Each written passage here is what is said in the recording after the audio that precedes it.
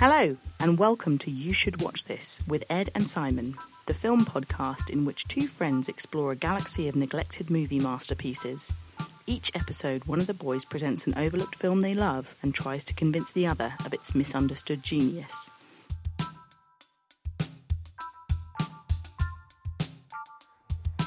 Hello, this is a podcast called You Should Watch This. My name is Simon Fowler, I'm here with Ed Heim, and I guess what I'm trying to do today is pitch to you a film which I think you will love, Ed.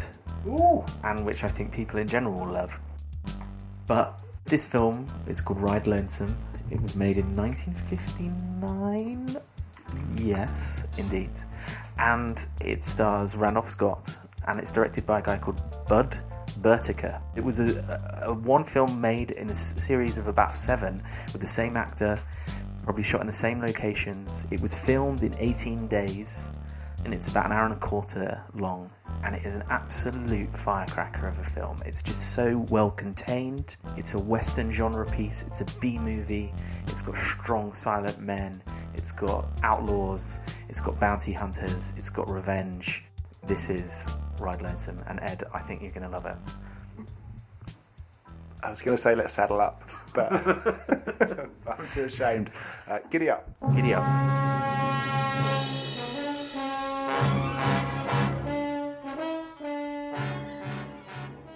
Okay, you've heard the pitch, so before Ed and Simon discuss it, now might be a good time to watch the movie if you haven't already. Links are available on youshouldwatchthis.com, or you can listen on anyway, but be warned. As well as stuff like this.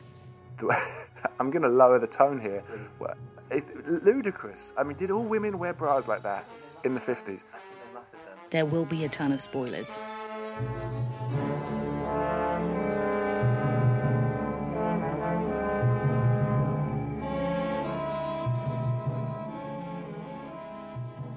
So Ed Heim, you've probably spent an hour and a quarter of your life now watching Ride Lonesome 1959, directed by Budd Boetticher, starring Randolph Scott. It's an amazing Western. I thought so. What did you think? I loved it. It took me a little while to get warmed up to it, but Jesus Christ, that's an amazing film. And I say this as someone who doesn't really like Westerns. I don't think I really like Westerns, but I like this. I watched it going, oh, right, this is what a Western should be like. It was so lean. It was so mythic. It's what seemed like this really simple story. It just expanded out into these big, profound, heartbreaking themes. Yeah. And I thought it was absolutely great. Randolph Scott. I'd never seen a Randolph Scott movie before. Yeah. Instantly wanted to know more about that guy. I loved it, and I'm really glad you put me onto it. Yeah, it's amazing, as you say, it's so lean. I think it's like 30 seconds in, and you're like, all right, 75% of the characters have been set up. Randolph Scott, he's caught up with an outlaw, and, it explains the motivation and sets up these scenes. 5 minutes later, you run on a couple of outlaws who've sort of taken semi-hostage this woman at a sort of outpost station. An amazing cameo in his first film, James Coburn, in one of his first films. But exactly as you say, it's being such a lean and such a great example of the Western. This was a film that was absolutely adored by a lot of the French film critics of the new wave. So André Bazin, he said he loved this film because a gun is a gun, a rock is a rock, and a horse is a horse. Hard to argue with that. Exactly. Get on your animal, Billy. We're going back. Now, you know I can't do that. Only thing you can. Look, Brigade, if I was to ride south with you, there's them and see me hang. You left a dead man in the street in Santa Cruz. It's fair fight. He was killed from behind, like the others. The plot is as the plot is. There's no hidden layers that's supposed to be about the Civil War or... you can see it being about, say, a man's struggle, but it is exactly what it is. It's a really functional unit of a film. Yeah, and it's kind of shorn completely of implications and references and stuff like that. It's just this guy has to get this guy to here. Yeah, at the same time, that main guy, the Ben Brigade, there's actually... I think there's a really cool trick they play with him, which is that you don't know what he's about. Yeah. He's the main character, but you don't really know what the hell he's on about for most of the film. Which would be a really tricky thing to pull off, except they bring in those two guys that want to collect the bounty themselves, the James Coburn and whoever that other guy is, who was brilliant, by the way, so charming. Yeah. I forget his name, but he was also a TV actor who went on to do good things. Pernell Roberts. Pernell Roberts, what a great name. How could you be anything other than a cowboy if you're called Pernell Roberts? War signs. Well, we got a treaty with the Mescaleros, ain't we? There's words on paper, Wed. Yeah, we've been getting along. I knew a man once. Got along with his wife. One day, she up and headshot him. Yeah, so he went on to be a big, a TV actor in a load of westerns, and something that's quite interesting about this film is that it was deliberately shot on CinemaScope widescreen in order to combat television. Right. Because at this time in 1959, you're getting a lot of TV shows that are starting to become popular, especially westerns. Yeah. And for a B movie like this, it had to try and set itself apart. What sort of tricks or ploys could they use to get people out of the house and paying money to see this as a double feature? I mean, they must have been terrified, the guys making these movies, because they weren't long movies in the first place. TV must have been camped right on their front lawn.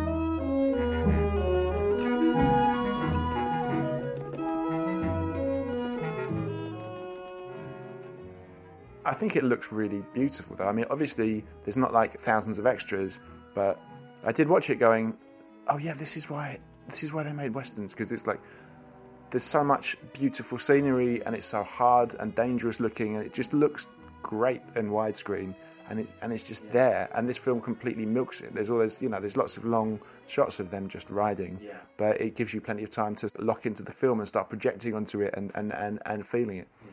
As the name suggests, Ride Lonesome, it is about being sort of isolated in this massive uninhabited area of the West, where you do occasionally run into people, but it could be long stretches of time before you actually see anyone. And a bit more about the theme of being alone. So Martin Scorsese actually gave this film to Matt Damon and Leonardo DiCaprio whilst they were making The Departed, because it wanted to show them how people can deal with the isolation and being alone. So that Randolph Scott's character is with people, yet you can tell he's emotionally detached and is away somewhere else. In the same way in The Departed, Leonardo DiCaprio and Matt Damon, they're undercover and have switched lives almost, but they're putting on this facade, and really they're on their own amongst a group of people.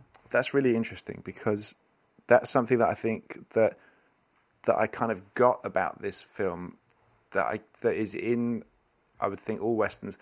What I didn't get, what this film showed me, was how the western joins up with the crime thriller, because in that Ben Brigade character, they've got the archetype of a guy who is alone, and because he's alone, he's able to function in this dangerous world, because he's not looking after anyone. He's not bound by the moral rules that everyone else is, and he's basically a tough guy, answerable to no one, out in a bad man's world, getting shit done, basically, using his powers for good. It doesn't bother you, bringing him in, I mean? No, ma'am. You just don't seem like the kind that would hunt a man for money. I am. And because of that, the film is allowed to happen. Because he is ruthless, unbending, does what he sees as the right thing. That's what the movie is. That's the story. But once the movie's over, that guy, even though he's helped everyone else around him, is not allowed to go back. He's not allowed to go back home, because he doesn't have a home, because he exists on the frontier. He has no place in the town, and that's obviously right in the middle of this film. And it's just something I hadn't really got. Maybe I'm an idiot, or maybe I just hadn't seen the right westerns. But that is exactly the theme of basically any thriller you can think of. So I watched Thief, the Michael Mann movie, soon after this, which is exactly the same story. If you're actually going to move in that world, it's interesting. Scorsese likes this film because it's kind of the subtext of every single film he's made. If you are going to move in this world, if you're going to be a gangster, you cannot have a real life. You cannot have a family. You cannot belong to the rest of society. Once you're in this, that's you marked, and you can never have all the other things that you might want. Or even something like Batman, The Dark Knight. He defends Gotham, but he has no actual place in Gotham, and that was something I found really, really compelling and sort of mythic, and just the joys of watching a genre story told well.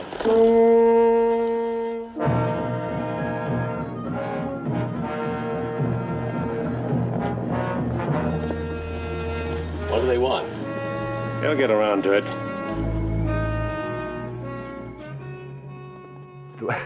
I'm going to lower the tone here. One thing that bothered me, although also I kind of liked it in terms of, like, I guess it was like true to the times of the film was made, not the time the film was set.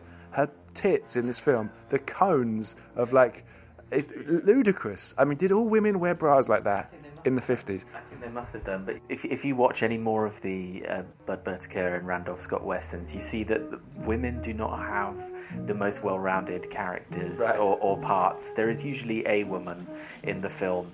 In this film, she's almost traded for a horse with the Native Americans. That's right, yeah. Got a horse, wants to make a trade. For what? You. Said they've been seeing you here. He wants to take you for his squaw. So what do we do now?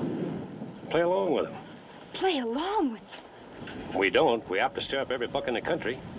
Come on. Just do like I tell you. Brigade. It's very much of the time that it was made. You know, the sexual politics of the 1950s in America or everywhere really. There's not a lot of great parts for women in these westerns. No, women in this story, what a woman isn't actually a woman. It's what she represents to the main character, and in this she represents the world he's not allowed to have.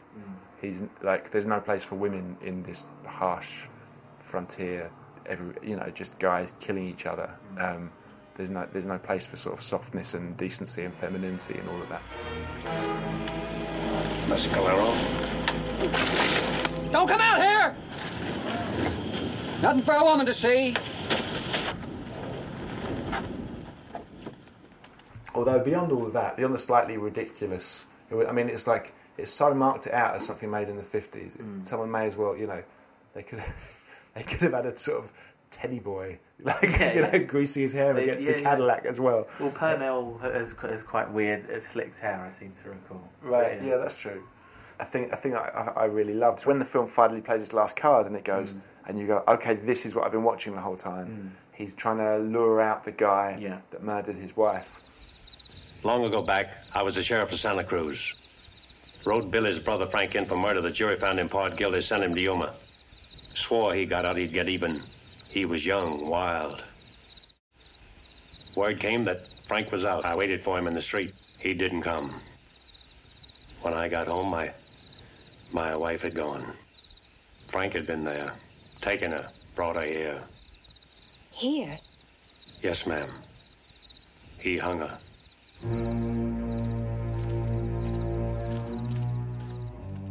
I thought that was really beautifully done, and suddenly it was like they've taken this guy, this archetype, which is like the moody guy on the horse who's tough and doesn't give anyone the proper time of day, and all of that, and they've actually done it properly.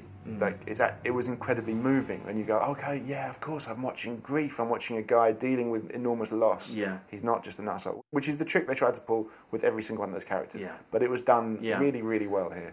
For a film that operates in such sort of era-specific comfort zones, that burning tree image I found completely shocking. Yeah, that's totally amazing, and that's especially the sort of French film critics that I was talking about. They loved attaching, like, what is the symbolism of this? Is it, is this they've set the tree on fire? Is it his soul being destroyed? Is it that part of him that can now go? He's fine because he has had the revenge. But it is very interesting, as you say, Randolph Scott, that strong silent type. He is. I got another quote from Paul Schrader, who wrote Taxi Driver, also directed Cat People. He just summed up Randolph Scott in this film so well. He said, it's like a tuning fork. You can't see him move, but you can feel the vibration. What about Billy?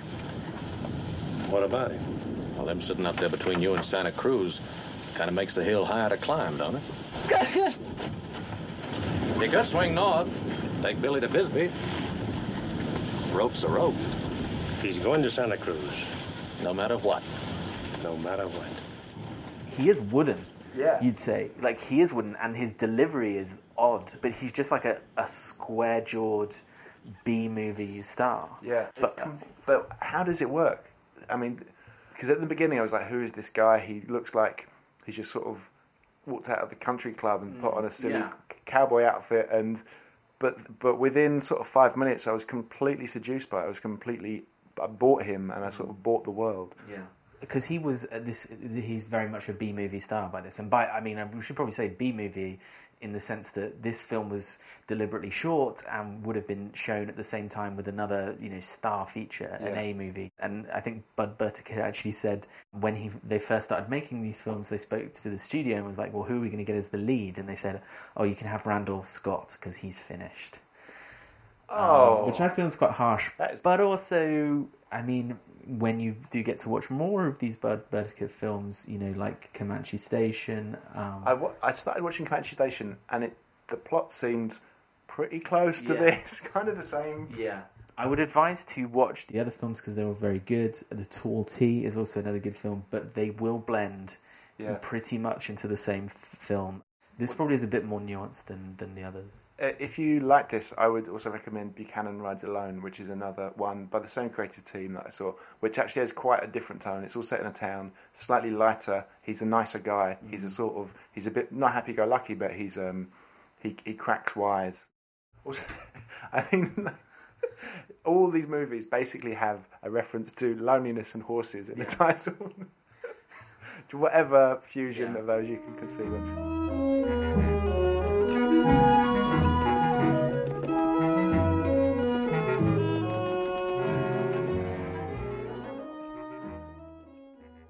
I think actually in Comanche Station they have a scene.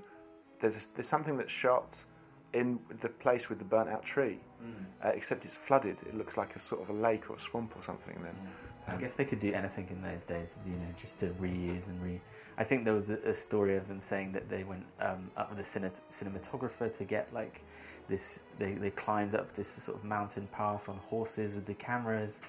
And they got to this space, and Bud Burtick was like, yeah, this is where I want to have like the wide shot to see them coming over the hill.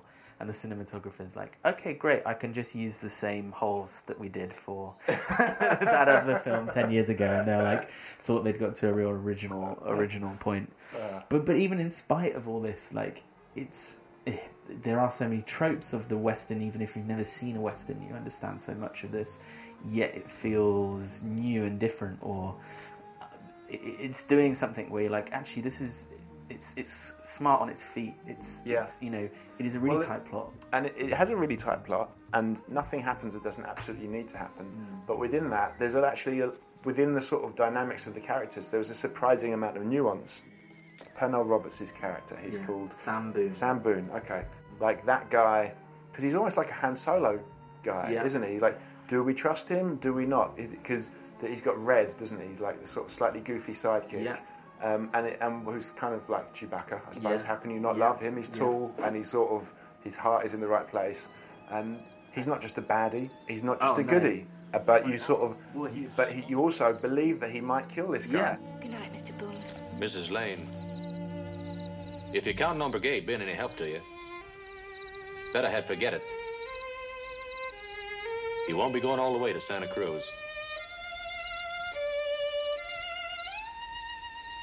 I gotta kill him. Because he's wanted for a crime, and he is trying to kill the guy because he knows if he brings him in dead, he will get a pardon. Which is a hell of a trick to pull off. To have a guy in your movie who you believe is likely to kill the main character, yet you still like him and you still root for him, whilst also liking and rooting for the main character. And they do it really, really well. And the relationship he has with James Coburn. Just before the end, Pernell Roberts' character is speaking to James Coburn and says, I don't think you're going to be able to work for me anymore. And he's like, oh, what? Why is that? Because, he's very wet behind the ears. And he says, because after this, we're going to be partners. Partner? Right down the middle. Well, how come? Because I like you, Ed. Well, I never knew that. Now get up on that rise. Yes, sir. That's just injecting another sort of element of these characters into it where they are quite rich and interesting and you want to know about them. And even though they've probably robbed and killed and these things, you do end up sort of rooting for them, which I really it's that it just comes back to the archetypal American thing. They're just like They're guys going out there trying to get theirs, aren't they? They're doing whatever it takes to get ahead in the world that they find themselves in. Relatable because of that.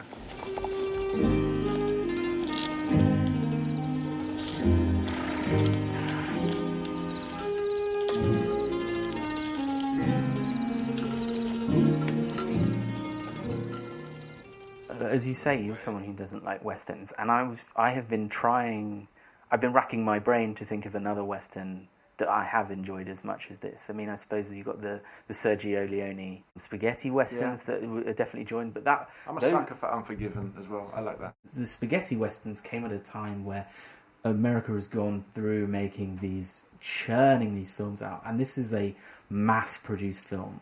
You know, they made 7 of them 7 years in a row. They're making TV shows of westerns. They're using the same plot, the same stock. But I can't really think of many westerns, you know, that I have enjoyed as much as these.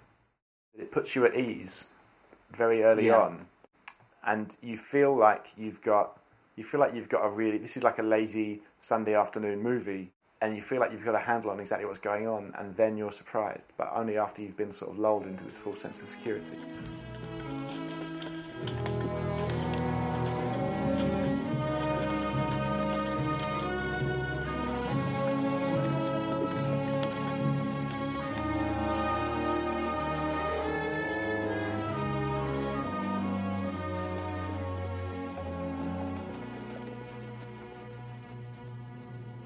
I had some questions, though, about Randolph Scott. Because I did a quick Google on him, and I mean, I kind of feel bad for the guy, because he's obviously a good actor, but his legacy is basically B-movies. People say he's a B-movie actor who might also have been Cary Grant's gay lover. Yeah. By the way, there's nothing wrong with being anyone's gay lover. Certainly not Cary Grant's. But he also protested. He also said he wasn't the whole time, and that sort of it's clouded his whole career, hasn't it? Yeah, and I think there's something so difficult about that. Talking about that sort of era of Hollywood, when, if you've ever read Hollywood Babylon, which is Kenneth Anger, who was a sort of avant-garde filmmaker, wrote this book about all the stories in Hollywood that he picked up when his parents were in the Hollywood industry. Rumors about people, or these things that were covered up. He lived in a house with Cary Grant. Here's Cary Grant and Randolph Scott watching a ball game, or maybe it's the races. Anyhow, they're watching something. And weren't they gay? Or, you know, I guess it is really hard for us to equate what two guys living together, which in a place they called the Bachelor Paradise or whatever it was. Bachelor Paradise. No, the Bachelor Club or something like that. Right. And were they gay in what we would understand as like the modern, you know, idea of homosexuality, or were they just two dudes who slept in a bed and had fun? But it's interesting, and but I mean, they shared a house. No, that is they shared a bed. No, I'm extrapolating from the idea. Yeah. I do not know that Cary Grant and Randolph Scott slept in a bed together. No. Although if we could break that story, it might help this podcast find a new audience.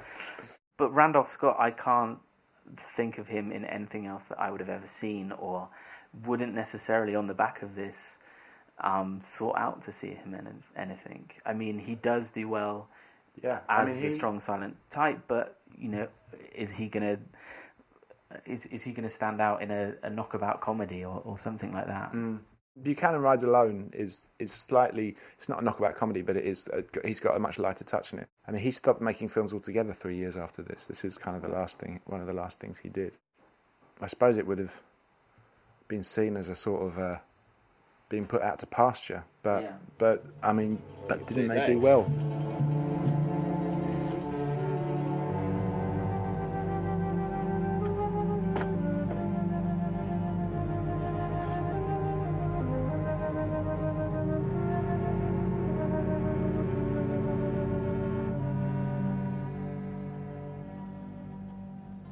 You'd have to say he's really great, but the script and the direction are just super tight. You know, they know exactly what they're doing. Yeah. So it was Burt Kennedy was the writer of this film, was well known for writing this kind of genre film, but little known, he then went on to be a director of the 1991 film Suburban Commando, starring Hulk Hogan, Christopher Lloyd and Shelley Duvall. Wow. I mean, I can trawl IMDb for days and days and days, and it all becomes worth it when I discover that the writer of some 50s B-movie western went on to make that probably straight-to-video classic. Right. Do you remember Suburban Commando? No. Or ever seen it? I was thinking of Commando, the Schwarzenegger movie. No. If it had been Commando, that would have been amazing. No, it's Suburban Commando. I think Schwarzenegger was supposed to be in it, but it was around about the time of Kindergarten Cop, so he didn't do it.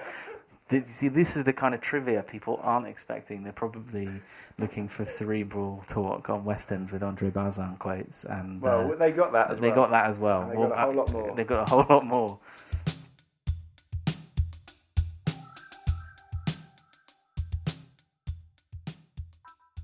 What would you screen it with?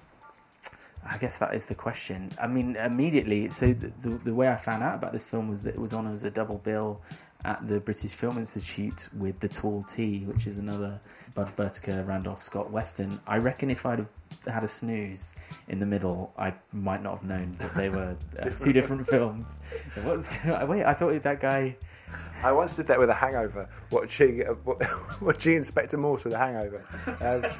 Flipping between when the adverts came on, watching it ITV2 and ITV2 Plus One, and being completely convinced that it was actually the best Inspector Morse I'd ever seen, because the plot was so surprising. Well, actually, it was just the same film out of sync with itself. I don't know. What could you put it with? The only somewhat out there western as a mad double bill would be like El Topo. Yeah. I do like that. I mean, that's a psychedelic western which is going in different directions. Yeah. But now I'm sort of... That's a great double bill, actually. Yeah. The sort of the two extremes of the spectrum. One, you've got the ultra minimalist, stripped down version, and then you've got like the prog rock psychedelic explosion at the other end. So, as a man who's going to see a double bill tonight, Ed, would you rather go and watch Ride Lonesome and El Topo? I think that'd be interesting. I would love to watch that. I think you would really struggle to find someone who enjoyed both of those films. It might be just you and me. You and me in the dark, like Cary Grant and Randolph Scott. So what would you put it with? It feels like it should go with something sort of lean and sort of stripped down. Do you know what? I would stick this with something, and bear with me, something like Drive. A silent guy with a brooding past who's capable of operating in this world but is not allowed to have the trappings of family. I think that would sit well. Or, it might go well with Thief, even though they're basically the same film, Thief and Drive.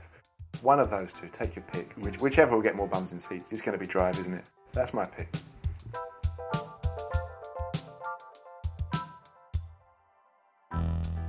Thank you for listening. You Should Watch This is hosted by Ed Heim and Simon Fowler, produced by David Craigie, Ed Heim and Simon Fowler. It's edited by David Craigie, who also creates the theme music. I'm Kerry Hall and I play the voice of a much-needed woman. Be sure to rate and subscribe to You Should Watch This wherever you get your podcasts. Follow us on Twitter on @WatchThisPod or find out more on YouShouldWatchThis.com. On the next episode of You Should Watch This with Ed and Simon. You would never do that now. Get away with anything. Cocaine-addled, bald leading man. He can be the only person delivering all of the funny lines, and it can be my favourite film of all time. Cocaine does terrible things to the ego. Obviously, our lawyers thoroughly check this before we release it.